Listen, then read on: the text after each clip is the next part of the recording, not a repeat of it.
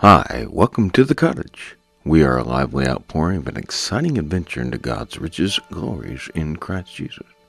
We regularly work to activate an excitement for the kingdom of God as it is in the now until it comes into its fullness. We invite you to our sessions to explore the heights and depths of God's love in a fuller bandwidth. I'm Dr. Ken, the pastor of a small independent church seeking to return to the Lord's zeal in times where apathy and lethargy rule the day of the complacent. We try to shake things up and offer a temporary home as we travel this sod until we reach higher ground and connect into the everlasting life from above, here on the earth as it is in heaven. For more information, you can email us at thecottage@dken.cc. That is thecottage@dken.cc. Welcome back to the cottage. We're going to close off our whole entire look at Genesis 3:8 with a view back to the beginning and what God always intended from the beginning in His rest. Father, we do thank you that we can come to you and find such a solace where you are. For it's what you intended from the beginning as we are going to explore. And so help us to see what you always intended and how you long to bring us to that same place. And it's through our connection with you at any time we have access to your throne of mercy and grace, and we can come to that place where you are and find that respite that we long for until we meet each other face to face. Right now we only know in part, and the part that we know is your great love for us and in your sacrifice through Jesus that we celebrated this morning in Holy Communion. Now, as we continue to turn to your word, help us to experience this solace that you offer us amidst all the trials and troubles we're facing. In Jesus' mighty name we pray. Amen. Amen. Well, again, we left off in Sunday school this morning with Luke 19:10, that the Son of Man has come to seek and save the lost. So we're wrapping this all up. I'm going to try to put a bow. I know we've been through a lot of things with the water and the wilderness and Joel and Acts and went to Genesis 3. What is going on? And so Jesus has come again to seek and save. And He's desiring to do that in Joel 2 with us, to save us as we repent of our sins. But then He's desiring us then to be like Him. Because as we talked about before, as long as He was in the world, He said, I'm the light of the world. But when He's gone, we are the light of the world. And we are to go out and seek and save that which is lost, to find the one that's lost and leave the 99. And so in Genesis 3:8, think about it. God came to save humanity, just like Jesus came. What happened? Adam and Eve fall. We talked about that. We talked about Romans 5:12 in Sunday school. We talked about the fall. We talked about all this Genesis 3 business. And yet what happens in Genesis 3:8 is on that day when God is coming, He's coming to save Adam and Eve. He's come to save them. It's hard to believe that. We often think of the fall and we think God kicking them out as the punishment. No, that was the original mission. God wanted them to go out from the beginning. They're stuck in the middle of the garden. They're hiding. So we have looked at it in a wrong sense. God's not punishing them by kicking them out. Yes, He says you can't come back in anymore and you're going to lose that fellowship. But I still want you on mission. What I designed for you to do. If you carefully read the first 2 chapters of Genesis, you can see what God was asking of them to do. Speaking of which, back to Genesis 1:2, and the earth was without form and void, and darkness was on the face of deep, and the Spirit of God was moved upon the waters. And we talked about the Spirit in Genesis 3:8 coming. It was, the King James speaks of it differently, but that word there is Spirit in the Hebrew. And so the Spirit comes in that darkness that they created in Genesis 3:8. Just like the Spirit came in Genesis 1:2. The Spirit came in Genesis 3:8 to save them. Just like Joel 2, God's asking to come and save us if we repent with the coming of His Spirit that was prophesied at Pentecost. So Jesus came, died on the cross as a sacrifice so that we could have the Holy Ghost in Acts 2. And Peter picks that up in Joel 2. And so it's all the way back to the beginning. And Genesis 1:31 is where we actually did end in our Sunday school lesson this morning. And God saw everything that He had made, and behold, it was very good. And it was evening and morning and the sixth day. So God moved from darkness to settling everything to be good. And then He wanted to use humanity to perfect it, to move beyond good to the perfect. It wasn't perfect in the way that God wasn't finished. God was just beginning. It was the very beginning. But what is God then pushing us toward? Now, in our Bibles, somebody decided to create the chapter numbers about 500 years ago. And most of the time they get it right. But they were just guessing. But I don't know any Hebrew scholar that thinks that this is the end, because we're talking about 7 days in a week. And this guy just cuts it off at 6. This discussion does not stop.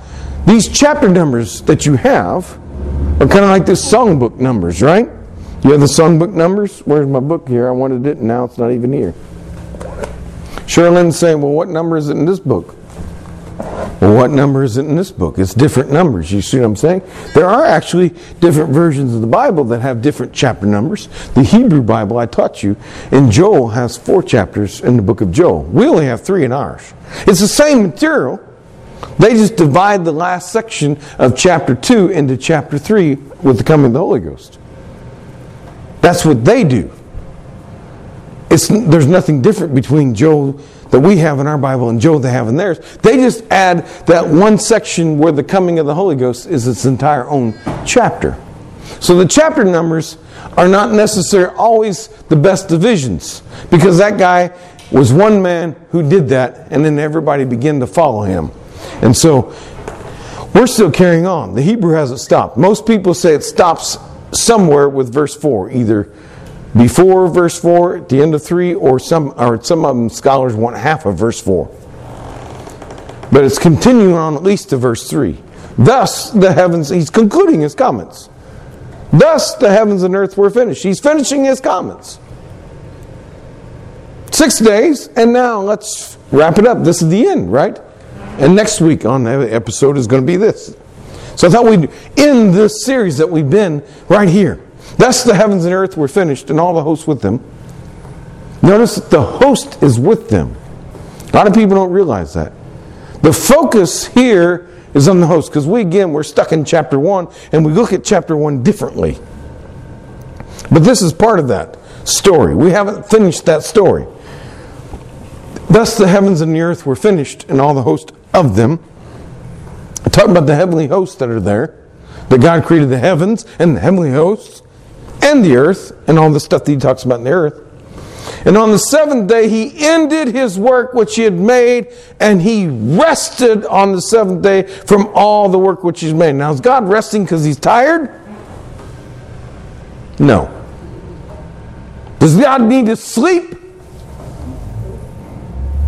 Like yesterday Ed with Bob, and today me after meeting the King. I needed a nap. My wife called me so many times last night to give me updates. I needed a nap. Okay? Does God need a nap? No. Why is He resting? Because He finished what He set out to do. He set it all in order. And He's turning it over to us. Okay? In other words, He's got it good. He's got it where He wants it, and now He's going to pass it on to us. He rested on the 7th day from all His work which He had made. And God blessed the 7th day and sanctified it, because that in it He had rested from all of His work which God had created and made. In other words, He's saying, I did what I set out to do. Thus, He gives us 6 days in which to do all the stuff we're supposed to do. And He asks us on the 7th. Now, Sunday is actually the first day, and so it gets kind of confusing because the Christians celebrate Jesus' resurrection. Okay? So it's kind of tricky. Jews do Saturdays. Guess what? Nepalis do Saturday. Church in Nepal is on Saturday. Because in Nepal, all Saturdays, from ancient of days, Saturday has been an off day for them. Why? Because they're from that part of the world. Saturday was the day off. Their holy day is Saturday. Their holy day is Saturday. Christians have it fun because they usually try to take Sunday off if they can and do some things. I worked at a college that had Korean missionaries, and because of what the New Testament says about Sunday, they said, well, you have to have church on Sunday. So most people would take Saturday off of that mission and that school where I taught, the college I taught, and they would go off to the Nepali churches, but then they had to be back Sunday at the Korean college then to do church, because they said in the New Testament Jesus rose on Sunday, and that's when it talks about Christians getting together, because the Romans, you didn't get any time off. And if you got off, it was tricky what the Romans did with Saturday. The Jews wanted off, so it was all tricky. So they would manage to get Sundays with what the Romans did too. They kind of adjusted things. But you got this idea that God rested. He gives us 6 days to go out and do, and then one day He wants us to cease, to give us a break, to focus on Him. Like when you exercise your body, and then the exercise causes all kinds of things to happen in your muscles, and you need to then rest to allow your muscles to rebuild. If you just keep doing, it won't work. Your body's going to break down. You got to have those rests.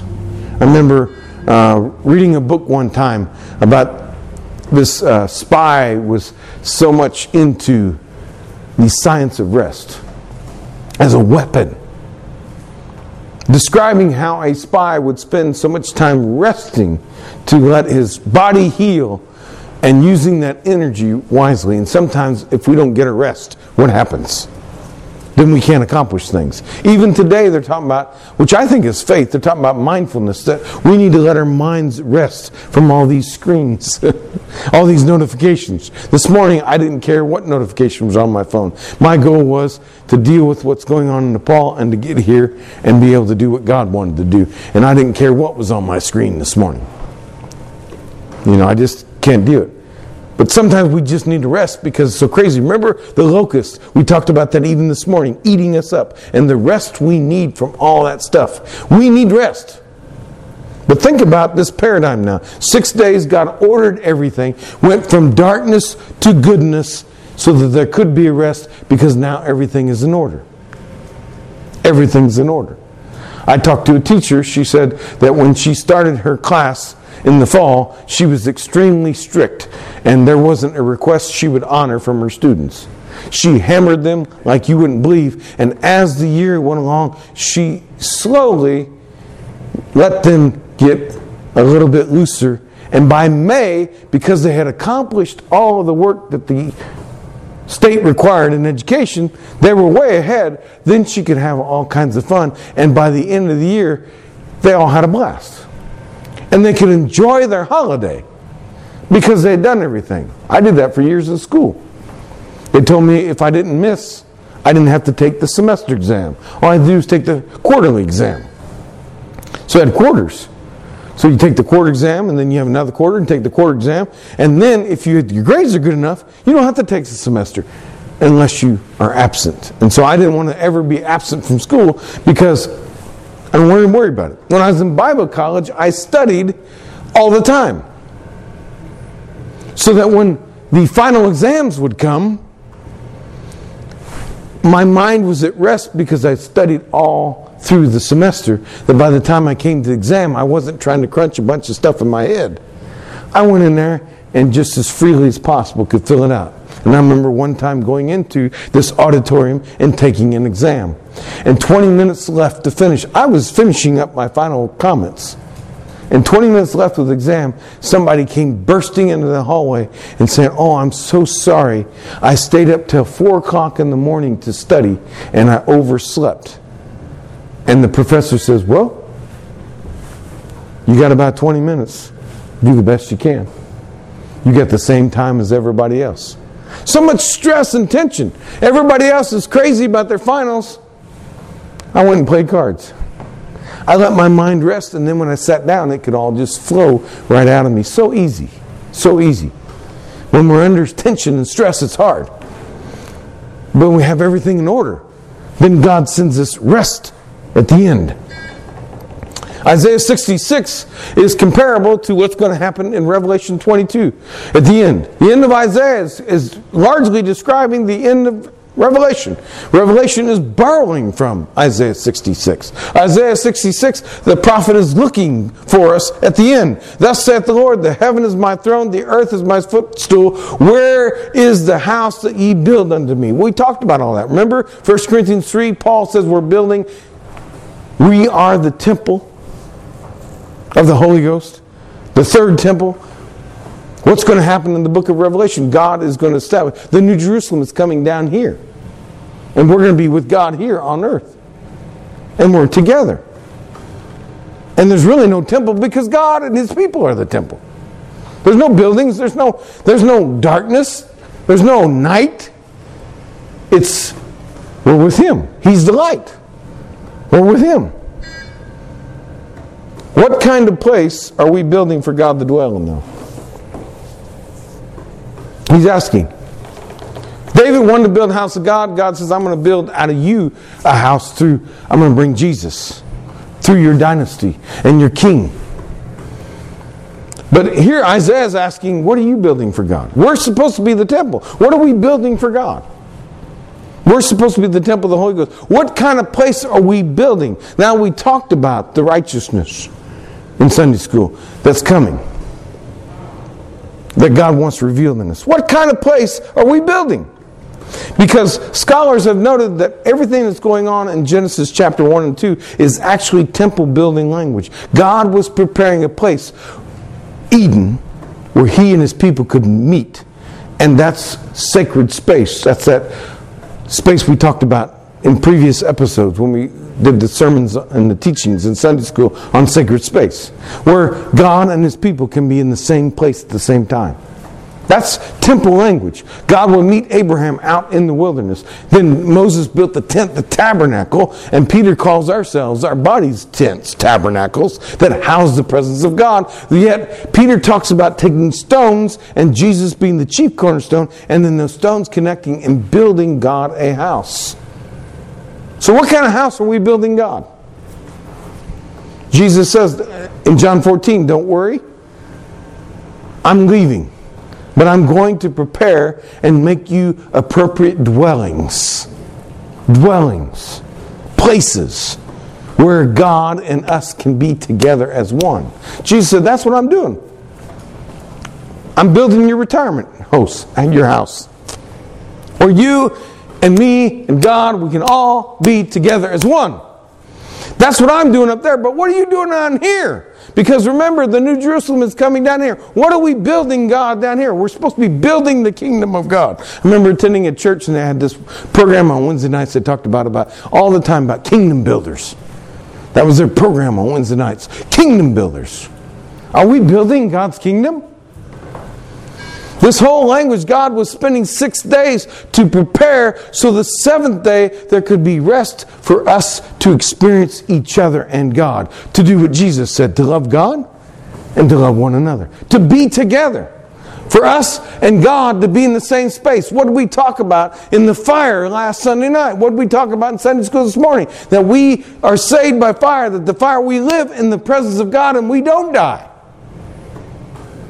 We're in the same presence of God. Sin brought death, but Jesus comes to offer us a way for us to live in the presence of God, even now, in the midst of all the suffering that Ed and Dad prayed about. How can we live in the midst of all the suffering? How can we experience God in the midst of all of the suffering? So what is the house that you are going to build for me? That's what he asked David. Do you want to build me a house? Are you crazy? You think God can be put in a box? And where? I want to focus on this Isaiah 66. We're in Isaiah 66, 1. I want to focus on this. And where is the place of my rest? When I did 6 days, then I had a place of rest. Where you and we could be together in the Garden of Eden. Where is that place for us to experience God? Every day in our lives, through spiritual disciplines, when we pray and read God's Word on a daily basis, and do other things like fasting and other meditations and all these other spiritual disciplines. Where is that place that we can rest in the presence of God, to get back? God started with that terrible darkness, and His Spirit came and He brought rest. He's talking to Joel about repentance and bringing everybody in this battle, but eventually He wants to get to Isaiah 66, where there's no more battle. That we're not fighting against God. As a matter of fact, we're not fighting with God because we're not fighting. We talked about that. How we're always picking a fight around the world. We got to, once we finish with one war, we got to start another one somewhere else, because we're constantly battling evil in this world, and that's what Joel 3 is talking about. That battle against evil. That battle that goes all through the book of Revelation, all the way up to chapter 19, when Jesus comes riding that white horse, covered in blood. And it's not His blood, by the way. So where can we get that table in the wilderness? Where can we experience that rest in the presence of our enemies? Where can we get that we talked about this morning in the message? Where can God find rest as the dove searches after exiting the ark to find life after the storm has washed and renewed the earth in a recreated act in the flood to decontaminate the cosmos? In Noah, the people were so evil, what happened in Genesis 6 in those first 4 verses, that God had to flood the earth and cleanse it. And now Noah's got the ark, and he sends out the dove, and the dove keeps coming back. I can't find a place to rest. Now that we've repented, now that we've experienced Joel 2, now the Holy Ghost has come, but that Holy Ghost, that dove, wants to rest somewhere on earth. And so Noah keeps sending it out. And finally the dove comes back with the green leaves. And eventually the dove doesn't even come back. Because the dove found a place. The dove, the Holy Ghost, wants to find a place to rest. Just like in Genesis chapter 2. Get back to that place where there's rest. Where we are no longer fighting with God. The doctors are trying to get my daughter's body to stop fighting and be at a place of rest with whatever's causing the problem in her kidneys. So that her kidneys can function normally. So everything can be back to good. You see what I'm talking about? Are you beginning to grab the picture of what we're painting here? Where can we find my place of rest? Now this Hebrew word is very special to me. It's probably one of the most special Hebrew words that I have in the entire Bible. The word rest there in the King James is menucha. The reason why this Hebrew word is so precious to me is because I get the most rest, aside from Christianity, aside from our relationship with Jesus Christ, with one other person on this planet. One other person on this planet. One other thing aside from God gives me rest. And her name happens to be in her native tongue of Nepali, Menucha. And she doesn't even realize this. Because her name is something, she's not Hebrew. They're not using Hebrew language. They're just taking the letters of her language, and some priest, Hindu priest, when she was born, gave her the name Menucha. Now she forsook that name because it's the name of the Hindu god, and she took the Christian name Elisha, which is the Nepali version of Elisha. But her name that the priest gave her when she was a baby is Menucha. Except their M's are pronounced more like an R, and so it's Reinucha. But I always feel like there's God's reign. In the presence of my wife, I went through some terrible situations. Well, we did.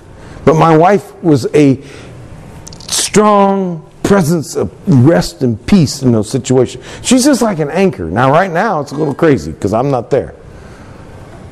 But normally, when there's something going on, and I need someone to give me that rest, she does. I don't know what it is about her, it just happens. It's just a match made in heaven that God set it up. That when I'm gone crazy, I can find rest with her. And I'm sure you've experienced that in your relationships with your spouses. And I'm sure you miss your spouses if you don't have them, as I miss mine right now. But that rest that God designed, and it doesn't always happen, because not everybody finds the peace of Christ. Not everybody is able to operate in that rest. That rest that God gives. And so God, after 6 days, made everything good to bring us to a place of rest, so that when we are in that kind of relationship. And then I remember a guy telling me one time, you won't understand being in the presence of God until you get married. When you experience what it means to have a spouse. That communion, that fellowship between two people. That love. That's the closest you'll experience to God. That's the closest thing you experience to God. And then you'll understand God's love for you when you have to love those children. And you understand the extent that God is willing to go to save you, when you are willing to go to what extent to save your own children. You begin to understand that. That's why, from the beginning, God ordained marriage between a man and a woman. It's the closest thing we can get to heaven. It's the closest thing we can get to heaven. Luke 20, verses 9 and 10. Then he began to speak to people this parable. A certain man planted a vineyard and led it forth to husbandmen. We keep talking about these parables. I thought I'd get you to one. And went to a far country for a long time. And at the season he sent a servant to the husbandmen that they should give him the fruit of the vineyard. But the husbandmen beat him and sent him away empty. The owner of the property rented the property out, just like farmers rent their stuff out. And then he sent his servant to say, hey, give me what's mine. I've rented you my land. Now give me what's mine. And they beat the servant. Verse 11. We're in Luke 20. And again he sent another servant. And they beat him also. And treated him shamefully now. And sent him away empty. And again he sent a third. And they wounded him also and cast him out. Then said the Lord of the vineyard, what shall I do? I will send my beloved son, my only son. It may be that they will reverence him when they see him. But when the husband saw him, they reasoned among themselves, saying, this is the heir. Come, let us kill him, that the inheritance may be ours. So they cast him out of the vineyard and killed him. What therefore shall the Lord of the vineyard do unto them? He shall come and destroy these husbandmen, and shall give their vineyard to others. And when they heard it, they said, God forbid. Because they knew Jesus was talking about them. And he beheld them and said, what is it then that is written? The stone which the builders has rejected, the same has become the head of the corner. Whosoever shall fall upon the stone shall be broken, but on whomsoever it shall fall, it will grind him to powder. Joel chapter 2, Joel chapter 3, the decision. The valley of decision.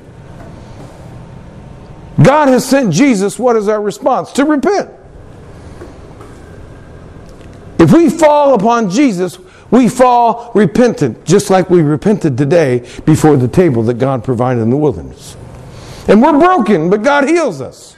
But if we are like Joel 3 and we're not going to repent, then when that stone comes, it's going to crush us and grind us to powder. And that's what my wife does. She takes those things out of the ground and she grinds them like powder. And she puts them in the food. We just go get them. I don't know how much they cost now. Back in the day, you get them for 50 cents, a bottle of spices. I don't think those days are over. Those days are over. The question in Joel 2 is, God's asking, I've rented you out this place. I'm coming. I'm sending my servant. I sent prophet. I sent preacher. I sent this. I sent that. I sent all these people. And you made martyrs out of them. Then I send my son and you killed Jesus. Then what am I left to do? What did they do? Did they prepare God a place? When God came himself, how did they receive him? Did they prepare a place? Yet God, through the Holy Ghost, is in our midst. And we are trying to bring people to be broken upon the stone so they can be healed rather than be ground to powder in the day that's coming. So that they can be at rest. being in the presence of God is where we get our rest.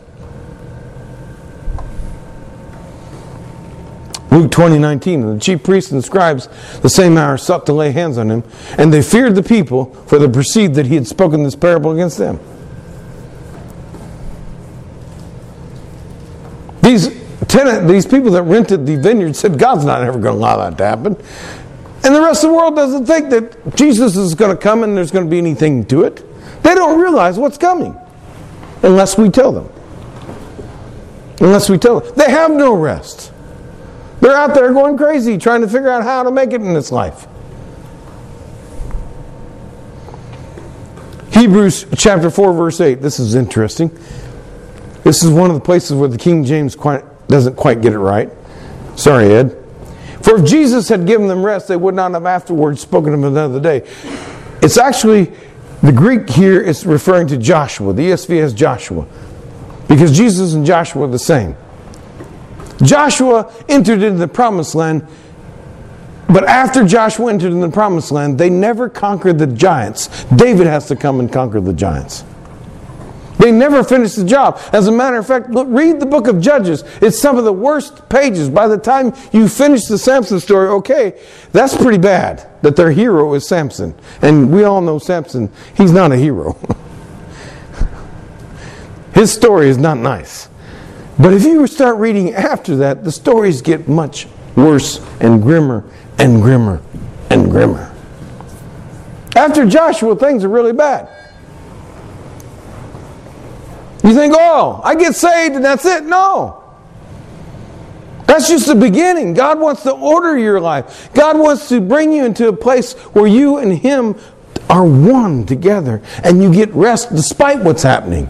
That you can sleep on a ship no matter what the waters do because you already prayed and God already told you that you're going to get there. So you already know that God said this is what we're doing today, so it doesn't matter what the ship does. I know that I've been with the Father. He said what's happening today. I can go to sleep. If Joshua had given them rest, God would not have spoken of another day lay on. We keep talking about the day of the Lord. We keep talking about of another day. There will be one final day that comes when Jesus comes. That one final day.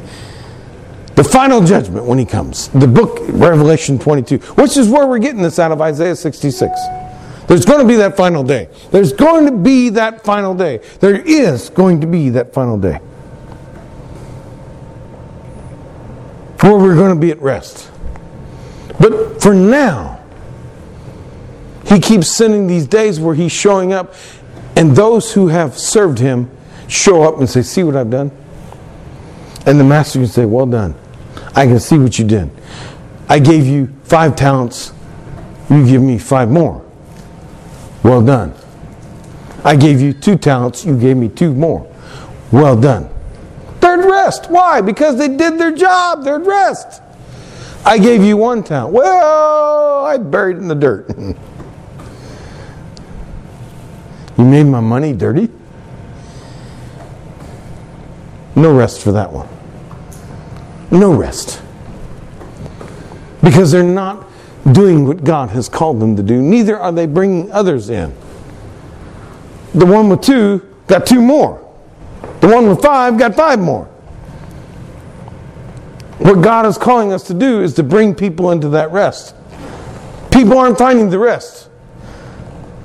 It's one thing to accept Jesus. It's another thing to spend a lifelong journey with Him, enjoying His presence. It's great to have faith, but there's also faithfulness that we talked about earlier.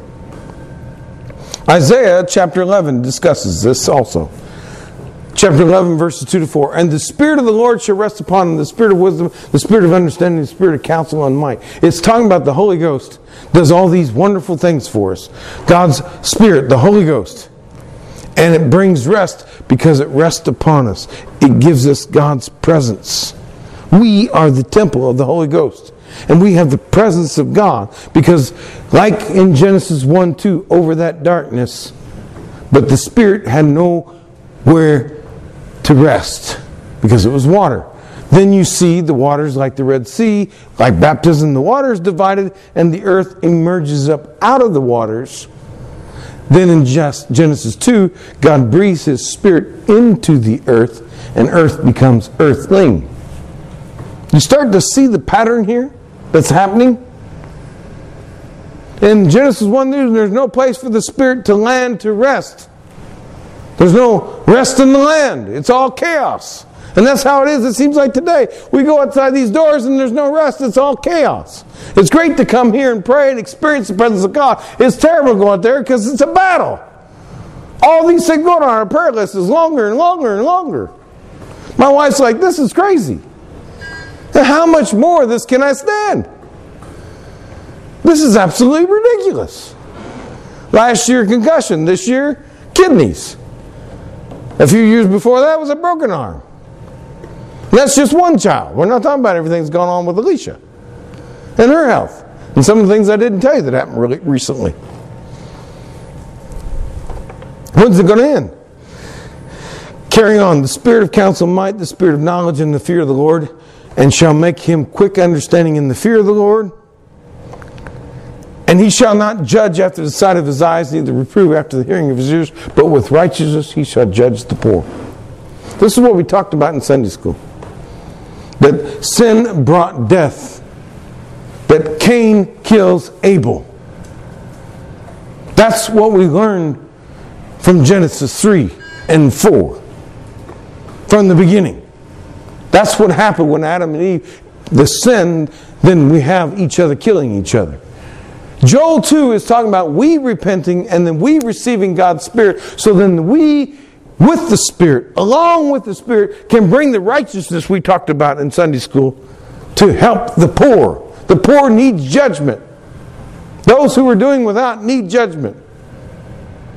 The poor in Nepal are so poor they have to work in another country. Why? Because the government is so corrupt. They need to go to another. That's why my niece, her mother's in Croatia and her father's in Malaysia. They need, how are they supposed to get rest? They need to understand the gospel that brings righteousness where people are treating each other right and they're not ripping each other off. I don't know what's going on with our government. Are they really helping the poor? Or are they continuing the poor to be trapped in that endless cycle? I don't know. Doesn't look good. I'm not a politician. I'm not a social scientist. I don't know. I'm a preacher. Isaiah says the judge of the Spirit in us allows us to assist the poor, to bring about life where there's death. And reprove with equity for the meek of the earth. He shall smite the earth with the rod of his mouth, and with the breath of his lips he shall slay the wicked. This is what's happening to all those who are ungodly. This is Romans 1:17 that we talked about. But what he wants is Romans 1:16. He wants us to repent. He wants righteousness, that we live right lives and we help other people live right lives. That's what he's desiring. Verse 10. And in that day there shall be a root of Jesse which shall stand for an instant to the people. To it shall the Gentiles seek, and his rest shall be glorious. This is what he's after. The coming in Isaiah 11 of the Holy Ghost is to bring about what Jesus said in John 16. That the Holy Ghost will come and judge the world of sin, righteousness, and the judgment to come. Sin, because we're all sinners. We talked about that. Romans 3. We've all fallen short of the glory of God. Romans 6. The wages of sin is death, but the gift of God is eternal life. We talked about that in Joel 2, that people repent and receive God's gift, the Holy Ghost. Acts 2. The Holy Ghost then causes us to reach out to other people. Sin brought death, but the Holy Ghost brings life. We live. Amen. We bring life to the dead. That's what we're called to do. That's what it means. Inspiration, respiration, aspiration. It's all the Spirit, spiration, Spirit moving in our midst, causing things to happen. And that's what Isaiah chapter 11 is talking about. That the Spirit of God comes. And because the Spirit of God comes in us in Joel chapter 2, that we can go to the Joel 3 and we can give them the Spirit. We can call them to respirate or breathe. As Ed's doing with his machine, you can hear it. The air is helping him with his respiration, with his re-spiriting. That the breath goes out, but the breath comes back in. The breath goes out, the breath comes back in. The Spirit comes in. That we receive the Spirit of God only to give out the Spirit to others. That where sin brought death, we have the Holy Ghost to bring life to the dead. That's what He's calling us to do. And it causes a rest. Because if you can't breathe, if you can't get oxygen in parts of your body, if that oxygen is not going to where it needs to, your body freaks out. And you have no spirit, you are dead. They have no spirit, they're dead. They need respiration. They need re-spirited. The earth needs that spirit to come inside of it for it to be earthling. Joel 2 is all about us receiving the Spirit. So Joel 3, we can bring that Spirit to those who need it. Many refuse. Not much we can do about that. All we can do is move on to the next one, and maybe God will get someone else to reach that person. That's all we can do. But we are to bring that rest. But if Satan's got us so caught up in our own things, then how can we do that? Because it's such a battle. You start doing things, what happens? The enemy's going to come against you. That's what Isaiah also says later on. The enemy will come in. The enemy will come. The enemy will come against you. But God will then come in like a flood, like Noah's flood, and He will fill you with the Holy Ghost to meet the challenge of the enemy. To meet the challenge of the enemy. And when the enemy comes in, God is going to come up higher. When the world waxes worse and worse, the godliness shine brighter and brighter. Something's happening. My brother's like, this is ridiculous. I said, yeah, something's getting ready to break loose. So the enemy is throwing everything he can at my family. Everything he can, because something's getting ready to happen. I don't know what it is. But something's going to happen. It's getting ready to break loose. And we have got to understand that no matter what we're facing, we can have inside of us God's rest through it all. We can experience God's rest in amazing ways as we receive the Spirit in breathing in God, taking in God. No matter what attacks us, no matter what attacks our body. Because these bodies are just candy wrappers. Right? They're just candy wrappers. They're going to be discarded. She pulled out a can. I don't understand what she's doing here. She's telling me she goes to the burger. She tells me she goes to the bar to get bourbon. I'm not sure what that means. And then she's out in the front of the church with a can. I'm like, what are you doing? And what's in that can? Somebody discarded the can. And man, people are going to think we're a bunch of drunkards in here. That can's out on the front lawn. They discard the can. This stuff doesn't matter. This is not what is everlasting. This is 70 or so. Bob's got 96. I think the pastor is coming. His mom was like 96 or something.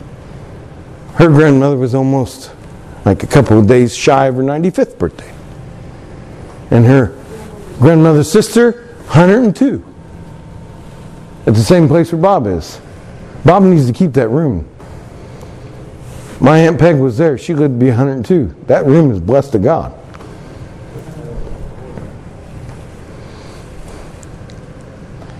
Bob was asking for more. He's trying to figure out what's next. He's like, I ain't done yet.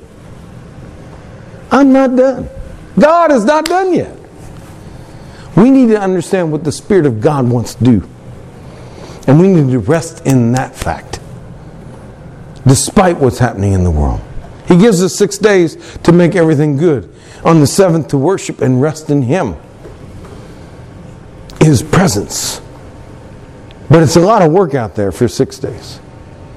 My wife's like, this is crazy. That's why we only have 2 kids. She says, because I'm not doing 3.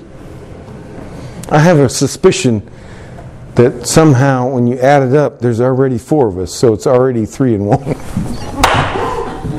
I'm probably the biggest kid in the house. It's a lot of work. As we talked about on Labor Day, we talked about the work. That was just a month ago. We talked about Labor Day, the work that we're to do with God. But it's by His Spirit. But when you do that work, it's wonderful just to rest, to look back and see. And that's what God does. He just stops and pauses and sees. I think of music. She keeps talking about flats and sharps. Seems like that's what the world is. Sometimes it's flat and then sometimes it's sharp. It's, oh my goodness, it's difficult, right? Some notes are high. Hallelujah! Some notes are low. Some songs we have fast and sometimes it's slow. And sometimes the notes, we think, those are hard to reach. That's a long note to play and hold, to sing. And then sometimes you got to have that rest. You got to have that pause. Even God uses the pauses in the song to make life beautiful. So you put it all together, it's a beautiful song. The high stuff, the low stuff, the sharps, the flats. But when it comes together, it makes beautiful music. And you can't have a song without rest. You can't have a song without a pause. You've got to have that moment to pause. You can't constantly just hit the note. I mean, it won't work on this unless you have one of those electric ones, I guess. If you've got an electric keyboard, you can probably push the note down and they'll keep playing. But eventually the note is going to stop. There has to be a chance that we have to stop to embrace the full beauty that God has for us. Life is crazy. Many of you are able to slow down. Linda and I, we still have to work. We have to go to work tomorrow. I know you all love that. We have to go to work tomorrow. Although she can show up at 10:30 if she wants to. I found that out. She got towed on. People confess when the pastor shows up. Amazing things. Confession's good for the soul, right?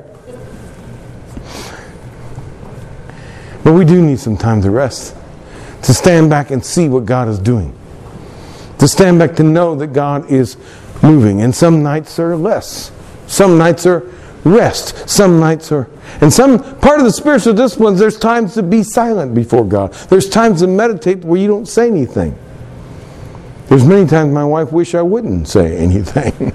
It's time to be quiet. She doesn't like a lot of my messages because they're quite loud. She thinks I'm a little too loud. I don't know about you guys.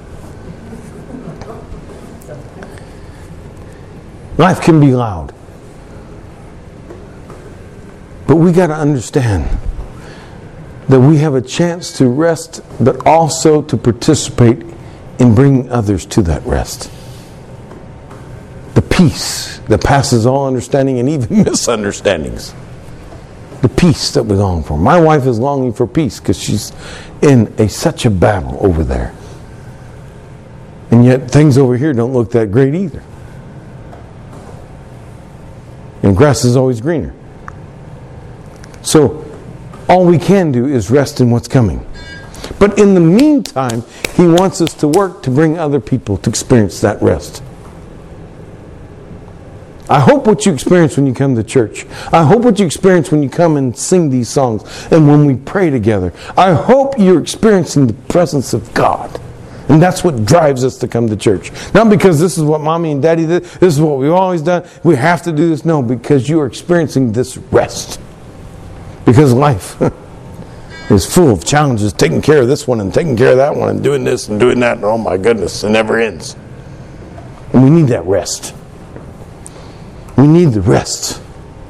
Because God has so much more. Like Paul Harvey says, this is just the beginning. We haven't got to the rest of the story yet. As it unfolds, the beautiful things that's going on. Because Paul says we only know in part. We only know in part. Children oftentimes only know part of what's behind the scenes. He knew more than I ever did of what she did. with my mother. I had no idea what was going on behind the scenes. What all she was doing for me. He knows. I didn't know. I was a child. I had no idea what she did. We have no idea what all God is doing behind the scenes. We only see the mess that we make. I want you to experience the presence of God in a special way. Take some rest points. Stop off at a rest area from your trip. Take a break and experience the presence of God this week. And understand what He's trying to do in your life. But also understand there are so many people who don't get that rest. And they need it. Give them that rest. Let's pray. Father, we thank You for Your Holy Ghost that took that darkness, and by Your Holy Ghost, Father, You created all things, and You got it on the seventh day to a place of rest. And that's where You're going to take us to in the end. But we can experience some of that rest now. There are many people who aren't experiencing that rest. We're all troubled, afflicted, but we're not totally ruled out. Because You are amazing, God.